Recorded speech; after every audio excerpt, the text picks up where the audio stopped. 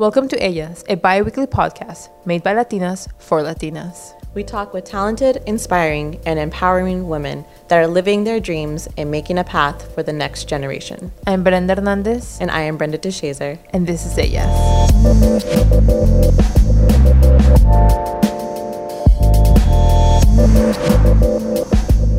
Hello, and welcome back to Ellas. We are on our 7th episode, and we have a very special treat for you guys. We have a career coach, author, and CEO of her own business, Michelle Gomez. Hi, guys. Welcome. Thank you. So excited to have you here. Oh my gosh, I'm so excited. This is amazing. I'm really proud of you guys for what you're doing. This is awesome. Thank Yes. you. We are proud of you. We definitely Instagram stalked you. Yes. And Yes. we were just getting inspired as we kept on scrolling through. So, Michelle, tell us your story, who you are. So my father is Mexican American. I understand that his family is from Chihuahua, Mexico, the Mejia family. And my mother and her side of the family are from Guayaquil, Ecuador. So I have the Latino and Hispanic part of it. I was raised more in the Ecuadorian background. For those who've read my book, you understand that my father wasn't really in my life. So, but I married a Mexican American. And when I started having children, you know, being here in Southern California, there's a lot more immersion in the Mexican culture than it is Ecuadorian. It's very hard to find even just an Ecuadorian restaurant. Right? That's true. I've never come across an Ecuadorian restaurant. Yeah. It's really hard. So I found it easier to immerse my kids into the Mexican culture here. And so I practice that stuff here. Awesome. So for you, do you identify as Latina? Did I get that right? Yes. Oh, awesome. Yeah, I actually, Latina, Hispanic, you know, I feel like I call it Ecuad mix. Oh. Yeah. I like And there's some of us in my family that have that combination. Like I even have some cousins. My cousin Louis married a Mexican woman named Silvia. And so their son, Andre, is Ecuad mix. So it's like Ecuadorian Mexican, right? But I identify as Latina. I understand and appreciate the Hispanic part of who I am. But I'm first generation Latina American, born here as far as my Ecuadorian side of the family. So my mom and everyone was born in Ecuador, and then my mom married here, and I was born in 1980. So. And growing up, was that really, difficult being able to living in you could say 3 cultures, Ecuador, Mexico, and the U.S. Was it difficult for you while growing up? I think, now I didn't really get a whole lot of the Mexican sort of traditions with myself growing up because my dad wasn't around.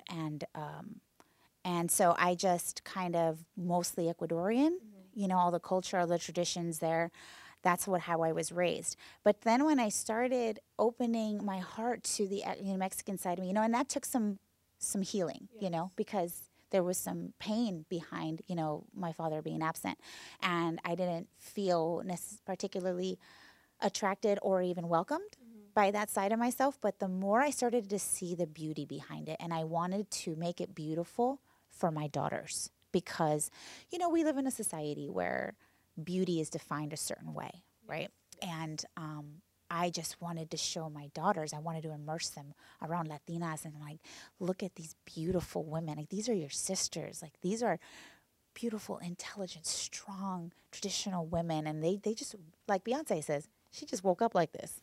There are people paying real money to look like us, and we just out the womb. You know what I mean? So I'm I do say these things to my daughters, and I put them around authentic music and authentic food and stuff so that they can see the beauty in just who they are and don't feel like they have to show up different. Yes. And did you ever felt like that while you were, growing up? Felt showing up different? And was that always something that made you maybe not get your full potential while you were young? Because now you're, an accomplished business coach and you have awards and you're an author. But did you ever, were you confronted with those obstacles? I think, I talk about it in my book. Imposter syndrome in Latinas is really prevalent, right? Yeah. Because you have not just imposter syndrome, it just being something experienced by 70% of population, you know, but feeling like inadequate, like undeserving, like a phony or a fake, right? But then you add to that the cultural implication of the doors you're trying to open, and the people that came before you don't look like you, right? And so when I first started my career, I did it in the supply chain industry, and I'm still active in that industry today. And it's a male-dominated industry. And when I started, it was all middle-aged white men that were getting a seat at the table, that were invited on projects, that were being promoted. And so I had to break down a lot of barriers, and a lot of the firsts that I attained in my career. I was the first woman, the first Latina, and the first one, the youngest, to had achieved that role. And so it was very hard to really grasp my Latinidad at one point, because I felt like I had to assimilate in order to be taken seriously. And it wasn't just culturally, I mean, just sexually, you know, because I am a woman and you're in a male-dominated industry, so you have to confront things like misogyny.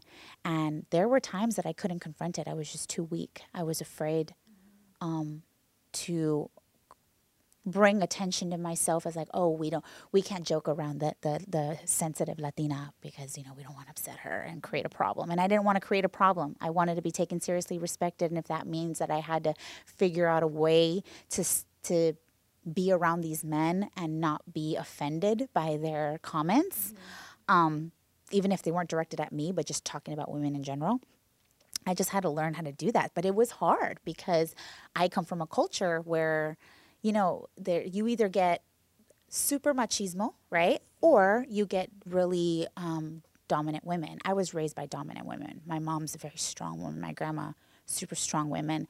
And so it was very hard to step into the space. Like, if I had been raised by machismo, then I'd probably be able to deal with that environment a little bit better. But that's not how I was raised. So it was hard. It was hard to hold on to my Latinidad while still trying to make my way, make a name for myself in my career. And so I eventually just, you know that saying, have you ever seen that meme? Work so hard that eventually you don't have to explain who you are. Yes. So I was able to do that. I was able to just work my tail off, and eventually people stopped noticing me as the Latina in the room. And it's just, I have a name now. Oh, Michelle's going to be here. Michelle, we're going to put Michelle on that project. Or let's get Michelle involved. You know, and it was less about what I looked like than what I stood for. But I realized that that's not the experience for everyone. So I'm willing to take a step back and I didn't want to be like, okay, I've gotten here, so I don't have to worry about everyone else. It's like, no, I still have 2 daughters that I would like for doors to be opened for them without them being concerned that they're the wrong ethnic background, the wrong gender, the wrong age to want to have whatever level of ambition they want for themselves. So that's why I decided, okay, if I'm going to put out this book and I'm going to launch this business, I want to be able to advocate and focus on elevating women of color, ensuring that we close that Latina wage gap, and create more open spaces for Latinas to step in and thrive, both at work and at home. Yes. Going back to imposter syndrome, because me and Brenda have definitely gone through the whole imposter syndrome and trying to define it. But I think that since you wrote your book on it and touch on it a lot in your book, can you define imposter syndrome for us and give us, the listeners, a couple examples of what imposter syndrome is? So imposter syndrome is a behavioral phenomenon where ambitious women and men, but since we're talking about women, struggle with being able to really internalize their success. Rather just giving everything else external credit for what you've done, what you've accomplished. Sort of, this was handed to be my mistake, or I didn't earn this, you know? And it's very hard to really sit in your brilliance and really sit in your accomplishments and say, wow, I did that. I worked really hard for that. I deserve to enjoy it. And that's the thing about imposter syndrome. It's less joy, more shame. You know, and so when you carry that sense, so even if you get to be CEO, you know, you get to be the director or VP or senior VP. If you don't really sit in your brilliance and you realize like, no, I was put here for a reason because I can do this and because they believe in what I can do, then you're going to make poor decisions. you are going to require so much validation. You are going to be making every move you make will be out of fear, you know, and it's kind of like being scared that the talent police is going to come and tap you on the shoulders like, hey, we figured you out. You got to go. Yeah. And that's no way to live, you know, and I got tired of living like that. Because when you do live like that, you run yourself rampant, working really, really hard to try to prove to the world, like, see, I deserve to be here, only so that you can go home every day like, okay, cool. I fooled them one more day. Tomorrow's another day of trying to keep the facade up. But it's like, it's not a facade, you guys, you know? So when I took time to really examine it, and I started to change the way I spoke to myself about myself, I realized it's not a race, it's a journey, and it's just mine. And no one's going to show up and be Michelle Gomez anywhere else. It's just, there's only one of me. And so I just focused on owning that and stopped trying to make everyone else, to prove to everyone else that I deserved it. I had to know I deserved it. And when I started doing that, my career expanded even further. I mean, more opportunities, more attraction of people, the right opportunities, the right financial situations, the right everything. And I'm like, I have to share this with women because, ladies, if you just show up and just be your brilliant self, just be good at what you're good at and stop trying to be the jack of all trades or try to be better than whoever's next to you. Life just has a beautiful way of responding. And I want every Latina to show up like that, to work, to marriage, to parenting. It's just, there's only one you. So just be the best you can be. So that's what I hoped I did with my book. Wow. And it's so true what you say that in mostly, you know, in all cases, it can happen to anyone, right? Having imposter syndrome, but most in Latinos and Latinas, because there's this sense of you have to be humble and you can't brag about your, you know, what you accomplished. And it's so ingrained in our culture of like, you have to be humble and you can't say it. And it's like, you're like kind of manipulated from a young age. Mm-hmm. And then when you're surrounded by the environment and like being like working, it's really easy to fall into that. Well, because you know how our culture is. I mean, humility is wonderful, but it's not going to get you ahead. And women have a difficult time advocating for themselves anyway. I mean, think about it. If let's say we work together, okay, and I go up to you, Brenda. First Brenda. The second Brenda. I don't know how you guys want to be mentioned. Totally fine. Okay. Yeah. So let's say, hey, I need to fill this position, a really important project manager position. I'm thinking of bringing in Brenda. What do you think if we bring in Brenda? You would go into it like, oh, she'd be great. Like, she's really on top of her stuff. People love working with her. She's well respected. She'll do a fabulous job at that project. You would advocate for her in a heartbeat, right? That's very true, yeah. But if I would go, hey, I think you should, like, if I wanted to offer you the project management job, what would you say? Like, how do you feel about that? You would stutter. Yes. It's right? Like kind of like stumble. Stopping. Like, I'm getting chills. Like, I don't know. Like, what do you want me to say? Right. And so see how easily you would advocate for your sister, but you wouldn't advocate for yourself because there's a lot of it. There's the humility, right? And unfortunately, there's a word around Latinos, as Mexicans especially, that looms around ambitious women. Sangronas. Oh, yeah. So you have a little bit of that, right? And this is why I'm like, it has to be less about each other and more about focusing on how you can be the best version of yourself. And so this is why I think addressing the imposter syndrome is going to make space for every Latina to step into her vision of excellence and be her best self, not what culture tells you to be, not what your mom tells you to be, not what your sister, maybe she's a Susie homemaker and her kids are well behaved and, you know, great. Well, you have to be you. And so it's that measuring stick needs to be placed in your hands and not somebody else's. Yes. Especially because you have to show up, like, not for just yourself, for your own self-confidence, because I feel like that's something that we're lacking, not as just Latinas, but also as women and, well, Latinas too for me. But also, I believe, like, since you're a mom too, you're showing up for your daughters. You're raising the next generation to be these stronger women and being proud of who they are and being confident and wearing their own skin into every job they show up to, every school they go into, every event they go into, and it shows, and you know that like since you've been through it, they're gonna get the best opportunities and chances, and they're gonna make those come to them. There's gonna be like a magnet for them. Yeah. I would hope so. That's yeah. the goal, right? Yeah, exactly. But yeah, you do have a lot of titles for you. You have CEO, you have author, you have mom, you have career coach. How did you do it all? Okay.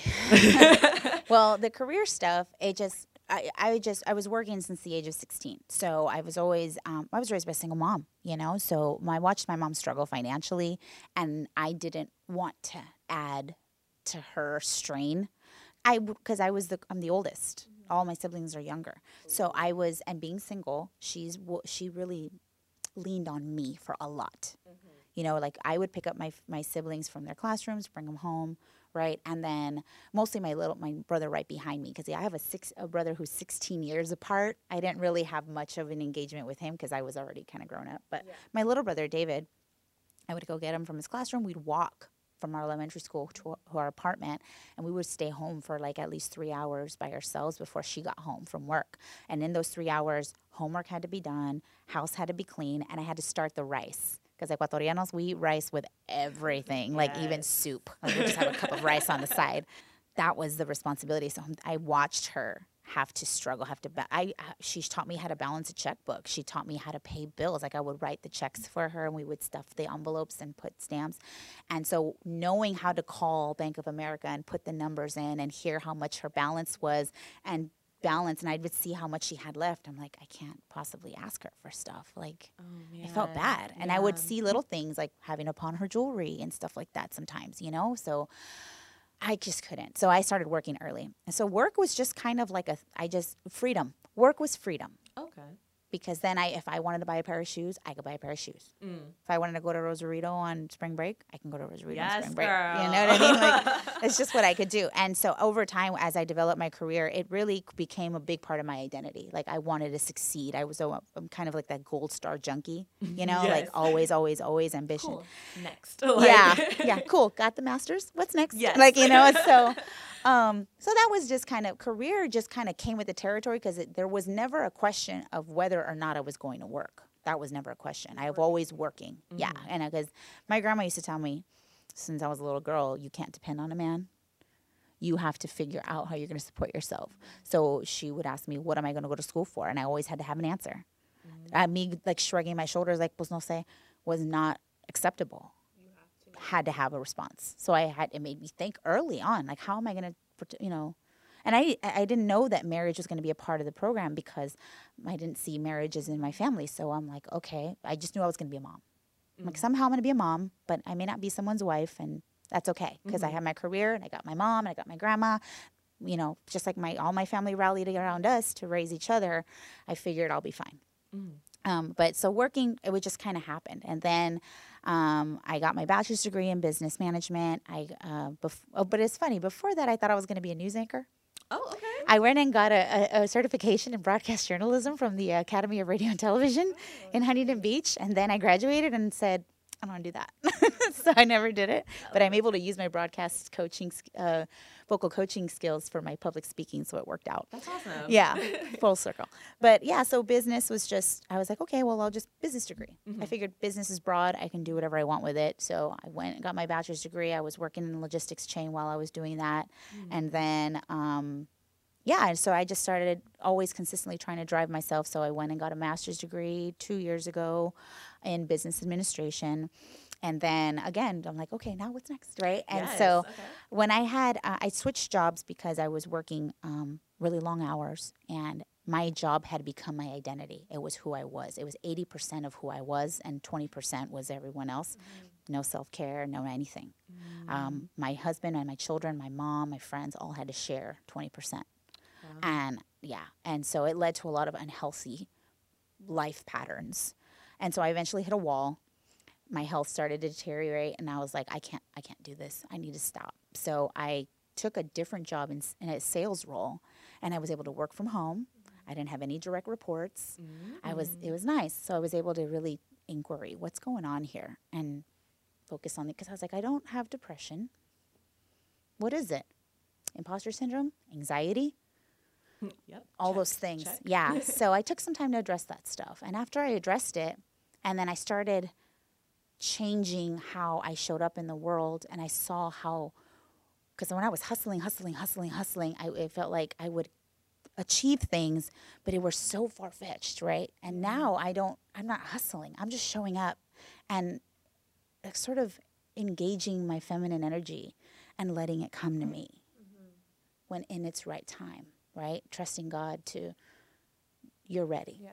And you're I'm going to putting send in- this your way. Yeah, and you're putting in the work, and Yeah. when the results come, it's like, oh, because I was Yeah. doing it. So, Right. Yeah. Yeah, I'm not just twiddling my thumbs, Yeah. right? But I'm not like hustling Yeah. for it, and I'm not like where before it was like a hustle, you know, and now it's like a journey more than anything. And so I figured after I saw how my life changed, my health, my relationship with myself, with my body, my parenting, my relationship with my husband, the way I picked friends around me, the way I was like, wow, I'm just showing up and being me, and this stuff is happening. I have to share this. Like, the other women need to know that this is possible. So I wrote a book about it. And I had people coming to me in my career for advice all the time. Michelle, my resume, could you do mock interview with me? No problem. And I would help them. So I'm like, I'm good at that stuff. I can do that. So my book is a stepping stone, a guide to help people overcome any negative self-talk, and tap into your own brilliance. What makes you you? What's your like zone of genius, right? Figure what that is, and then it gives you career clarity, like where you want to go. And then the next steps is like your resume and how to pick out the right jobs, how to negotiate for salaries. All that's in here, so that people can like, okay, now that I'm very clear on who I am and what I want, here's what I do next.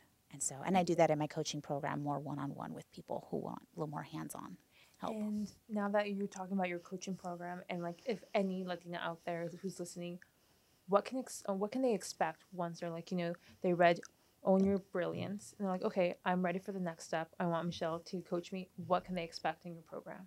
It's an 8-week program. So you will expect that you will get I'm a very tough coach. I just want to be very clear. Okay, guys? I feel like it's needed though. I am not going to shoot glitter up your butt. I'm not. I am not going to tell you what you want to hear. I am going to, because a lot of times when I do speak to Latinas, women in general, they're so influenced on what the world tells them they want to do or they should be doing, right? Yes. And so it's like, no, what do you really, really want to do? Like, what do you want? What do you want your daily life to look like? So I first help you design clarity. Okay. What do you clearly want? Because I see women do it all the time, just applying for jobs just to apply for jobs. And it's like, do you really want that job? Is it in alignment? Do you have a list of non-negotiables? Like, I will not negotiate this. This is I will not back down on this. I need to have this. And those things are usually financial or a work environment situation or flexibility because you have children, whatever the situation may be. Latinos, it's parenting. A lot of us have parents that we're taking care of. Like, having a ailing parent or an aging parent is like having a second job. Yes. If you have a child that has a health issue, that's a component, right? If you have kids that are involved in things, that's a component. And so I see so many women having difficulty having those conversations because they're concerned, like, it's going to cost me an opportunity. It's going to cost you the wrong opportunity. The right opportunity for you will show up clearly when you stand behind your standards. So working with me, you will understand your standards. We're going to get very clear on what you're about, what you want to do, what you want. You can wake up every morning and be excited about going to this job because you not only enjoy the job, but you enjoy the accommodation that they've made for you because they value you. And when you show up and you know your worth, you can advocate for yourself. You can negotiate for yourself because that's what corporate wants now. It's less about saying it. Well, it's like they see your character. They see how you heard that saying, how you do one thing is how you do everything. You ever heard that? I haven't, but yeah, okay. that's the first. How you do one thing is how you do everything. Okay. So if you're a diligent, responsible, capable, competent person in many areas of your life, I mean, it's sort of a setting about you. That's who you are. That's what they want on their payroll. you can be an academic, you can be a PhD and be an asshole. Nobody wants that. Yeah. You can be someone who's coachable, respected, likes working in a team environment, whatever it is that people are like, that's what we want. We can teach you the mechanics. We can teach you the system. You know, we'll get you in the training. We'll have you mirror people. You'll get caught on, but it's the attitude. Yes. That's what people want. And I think that's why it's clear. Like, what are you about? Because that is how you're going to resonate with people when you get in front of an interview. And my whole approach to interviewing is very different. It's something that other people don't, when they hear it, they're like, huh. I'll share it with you guys if you want. But anyway, just to answer your question, that's what you'll get. You'll get clarity. You'll get clear steps and accountability. I'll also, in my program, I also have a top-notch recruiter that comes in and shares some insight, a bonus training on common pitfalls and mistakes that people make when they're doing job searches or they're promoting. So that's a part of it. And then, have you guys heard of Lean In? No. Sheryl Sandberg. She wrote the book Lean In. Okay. Sheryl Sandberg is the COO of Facebook. Oh. Okay. Okay. So Lean In has Lean In Latinas.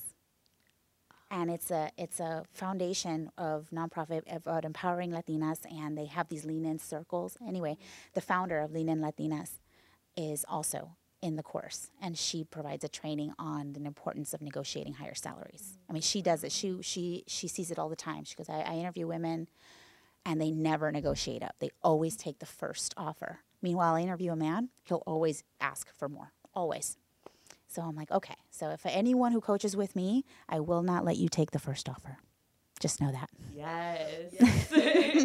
I feel that because I believe that whenever I go into another interview and I look at the price and I'm like, am I worth that? Like, is that my worth? And then I'm like, I don't even know how to even begin the conversation of like, how do I ask for more and how much is asking too much? Sure. You know what I mean? And you'll get clarity on that in my program. Because there's support to understand what the market allows, so that when you get clear on your number, right? But it's not always a number. Sometimes it's perks. Sometimes it's benefits, that you need included in your package.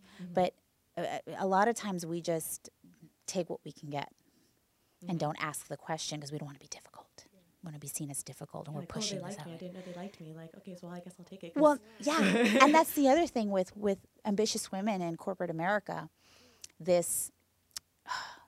It's nice to be liked.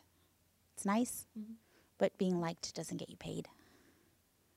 Secure the bag, honey. Okay, we got to do that first. Yes. So you will be liked for carrying yourself as somebody who values her worth, because when you do that, you make space for other women to charge their worth, for other women to say, no, this is what I need. And you'd be like, of course, absolutely. And in fact, and I hear it all the time. I mean, even like when a male would be able to respect your position, he won't do it outwardly in front of people. But then when you like side by, he like, hey, good job going in for that signing bonus. I never take a new job without one. Nice work.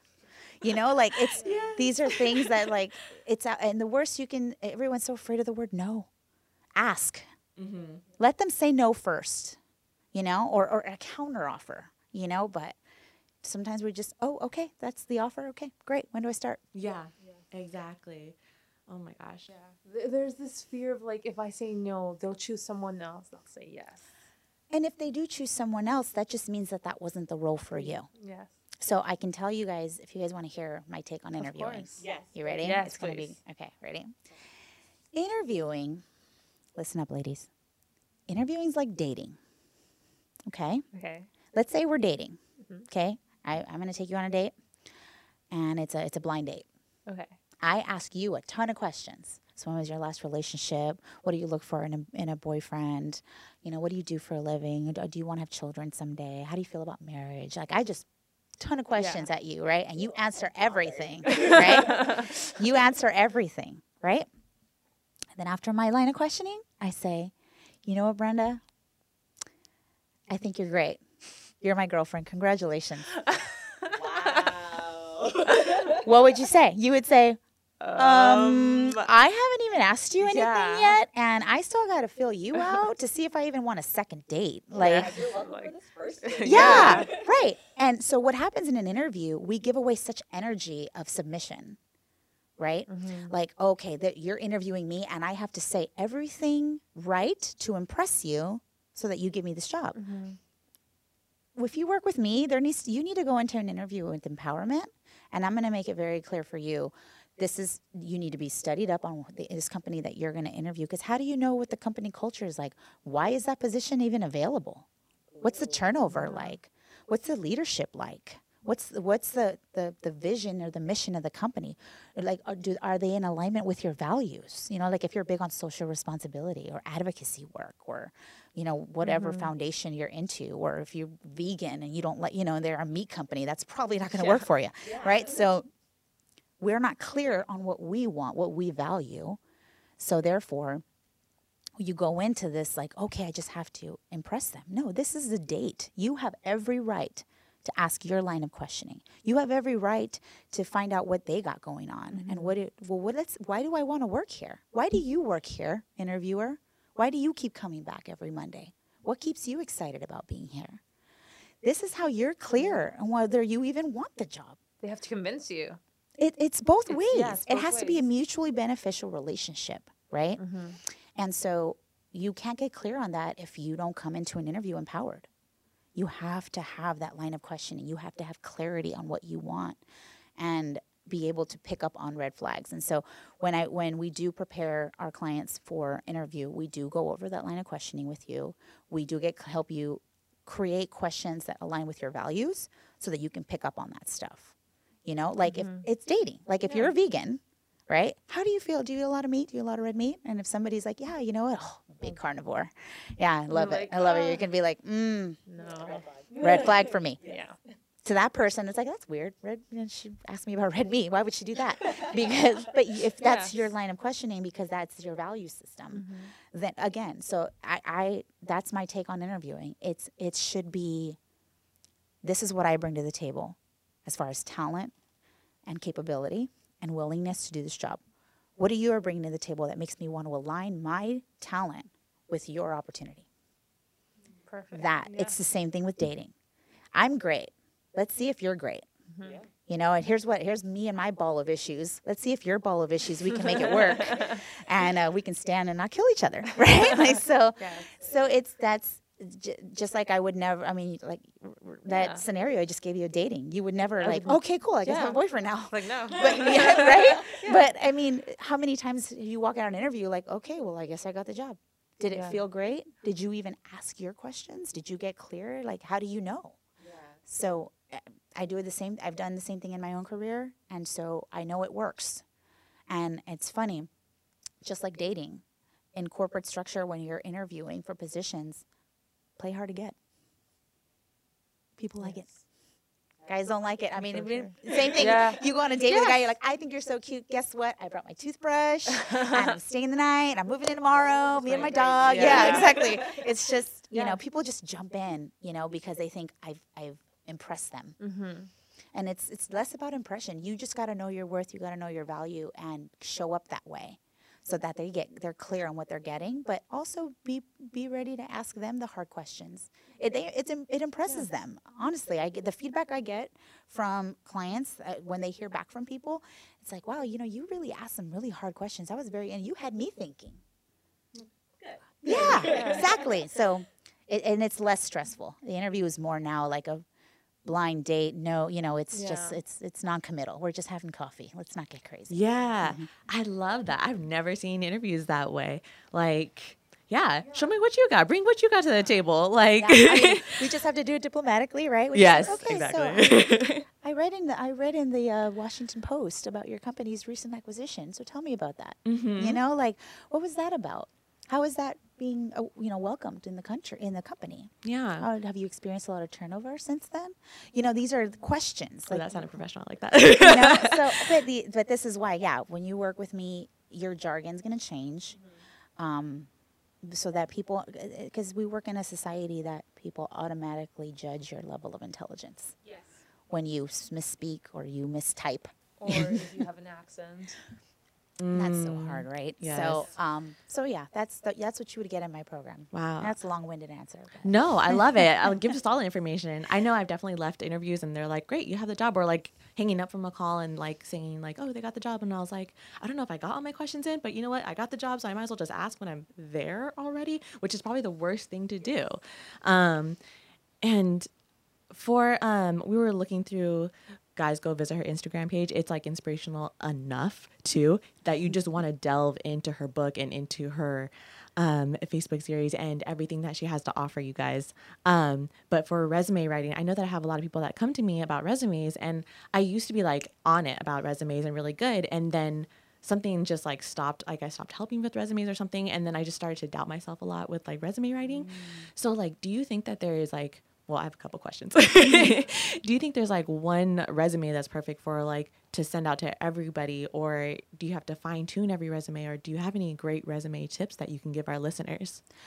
I don't think one resume will work every time until you've reached a certain degree of clout, if I may say, right? Okay. So if you've if you've like got like masters and PhDs and all that stuff on your resume, and you've got all these years of experience and like really fancy whatever, like, yeah, great. But if you are trying to tap into a new industry, or you're coming out of school for the first time, or maybe you're coming out of working at Starbucks or Forever 21 or anything like that, and now you want to go into like a 9-to-5 like corporate job for the first time, then you may have your resume overlooked if it's kept what's called a chronological resume. So chronological resume is like, timeline, right?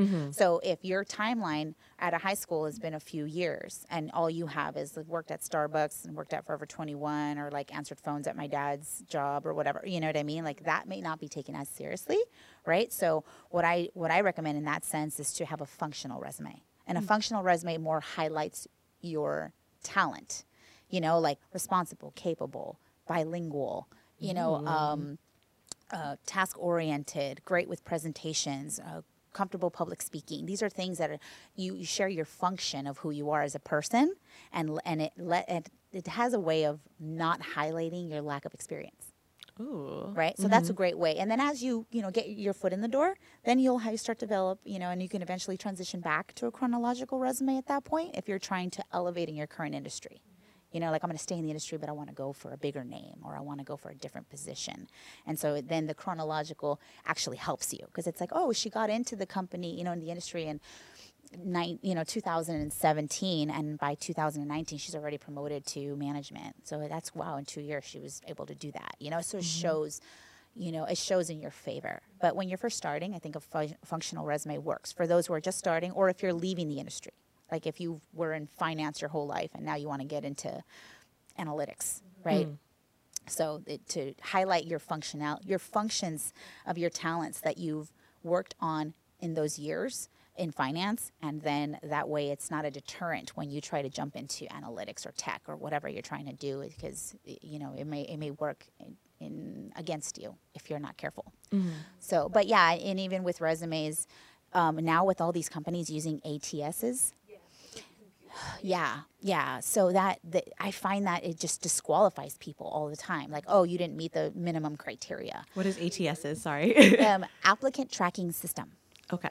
So what they do is a lot of companies will post a job, right? And then the applicant tracking system people will submit their resumes, and it kind of scans the resume into the system, and it'll tell you, or tells the employer if this person meets the minimum requirements. So I've worked with clients to overcome that stuff too. Actually, just shared one recently. Maritza, she's somebody I worked with, and she had a resume for a position she had been trying to get in, and even like she even knew someone on the inside that's like, you would be perfect for this, and she's like, I can't get through that damn ATS system. It keeps rejecting my resume. Says that I'm not meeting the minimum requirements. So I'm like, well, send me your resume. So we worked on it together. We made some quick adjustments looking at what the position was, and with the adjustments that she and we spent an hour working on it together. She not only got through the process, she got the interview, and she got the job. So wow. Good job, Maritza. Yeah, she's so happy. Oh my gosh, that is beautiful. So for all the Latinas that are listening out there, and maybe even for your younger self, because we hope that like our young audience is listening to this, because this is a really great episode for you to listen to if you're changing industries, if you are like in your 30s, 60s, whatever age you're in, like if you're changing industries or looking for a job right out of high school or college. What advice do you have to Latinas and maybe the younger generation, or even like speaking to your younger self? Well, if I would speak to my younger self, I would tell her, stop looking for outside validation to be who you are. Everything you need is inside you. It really is. It's nice to try to fix everything and everyone. But for those who, when you get a chance to read my book, I have a story about my brother. My brother struggled with addiction, still struggles to this day, in and out of prison, and having an absentee father. One of the reasons why I was so goal driven was because I just wanted to make everyone proud, and I thought it would fix everything. Like, I thought my dad would somehow hear through the grapevine, like, Michelle's doing great things. Like, she's getting her bachelor's degree. She's getting her master's. She's getting married. She's bought a house. Like, and he would, like, somehow hear about it and, like, be inspired to come back and be this, like, great guy to me. And he never came. So I felt like an imposter. Like, wow, all the world is telling me how great I am, but my own father won't even pick up the phone and acknowledge a thing, right? And then, like, my brother getting in trouble, my mom being down on herself about, like, I'm such a terrible parent. Look at my son. He's drug addicted and in prison. And I'm like, oh, no, I'm going to be the poster child. I'm going to achieve everything so that she can see that she was a good mom. Because I would try to tell her, like, Mom, no, life is comprised of choices.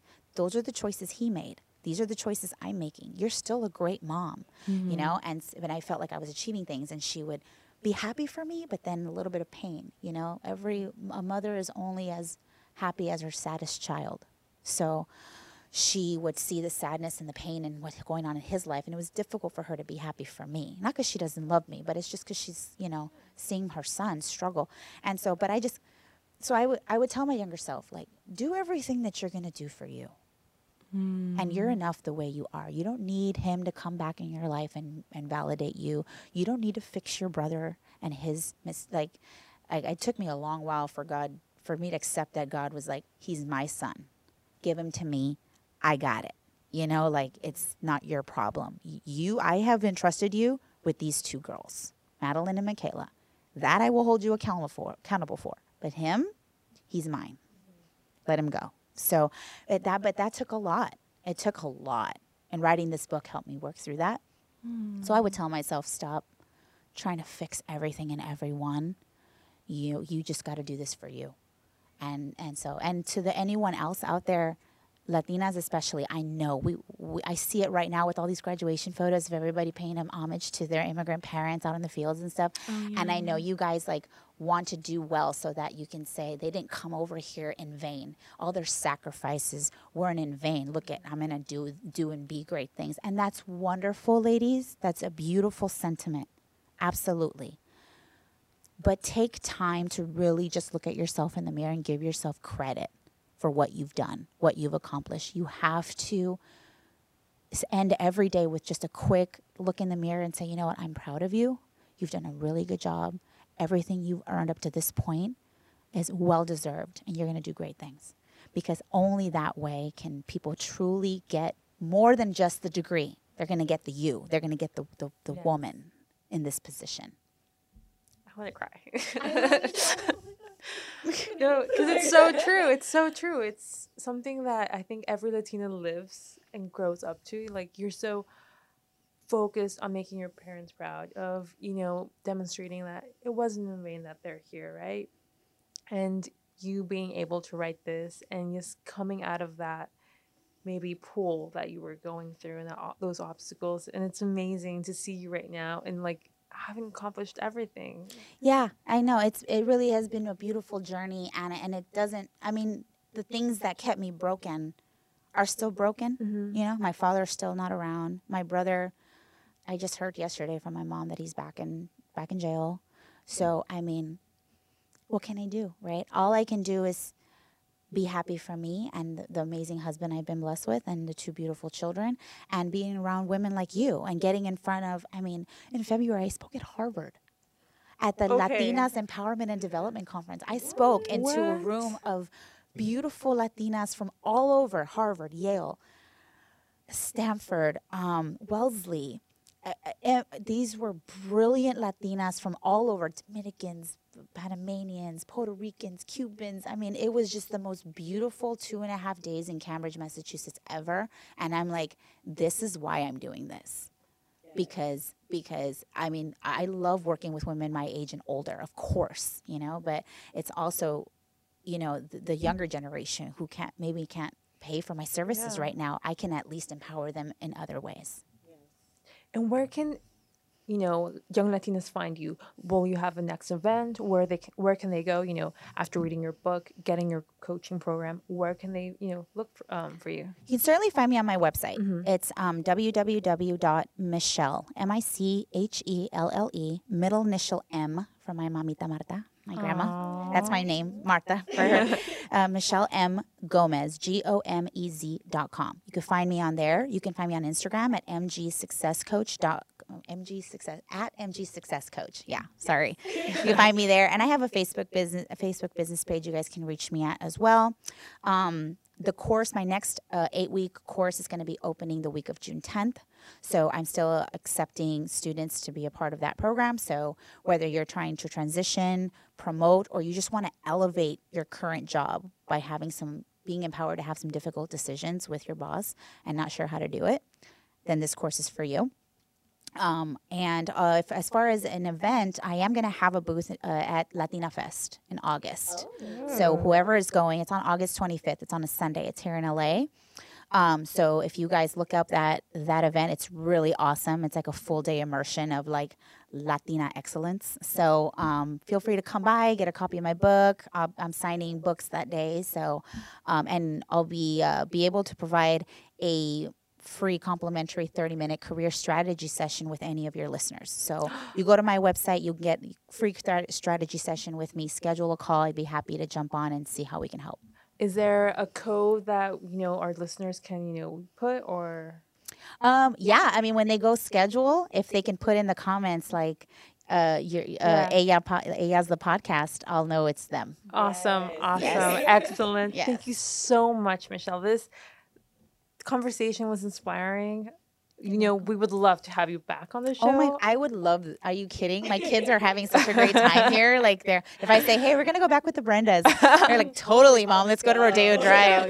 Yeah. So yeah, this was awesome. I would be honored to come back. Thank you so much. Thank you so much. And I hope you found this conversation inspiring, and you know, to empower yourself and to find yourself that you are worthy, and that wherever you accomplish, it is because you did it. And that you don't need validation from the rest. Well said. Well said. Thank you, Michelle. Thank you. Follow us at Ellas the Podcast. That is ELLAS the podcast. Or you can email us if you want to be on the show. It's ellasthepodcast@gmail.com. Join us again in 2 weeks for another episode. And thank you for listening. I am Brenda Hernandez. And I am Brenda DeShazer. And this is Ellas.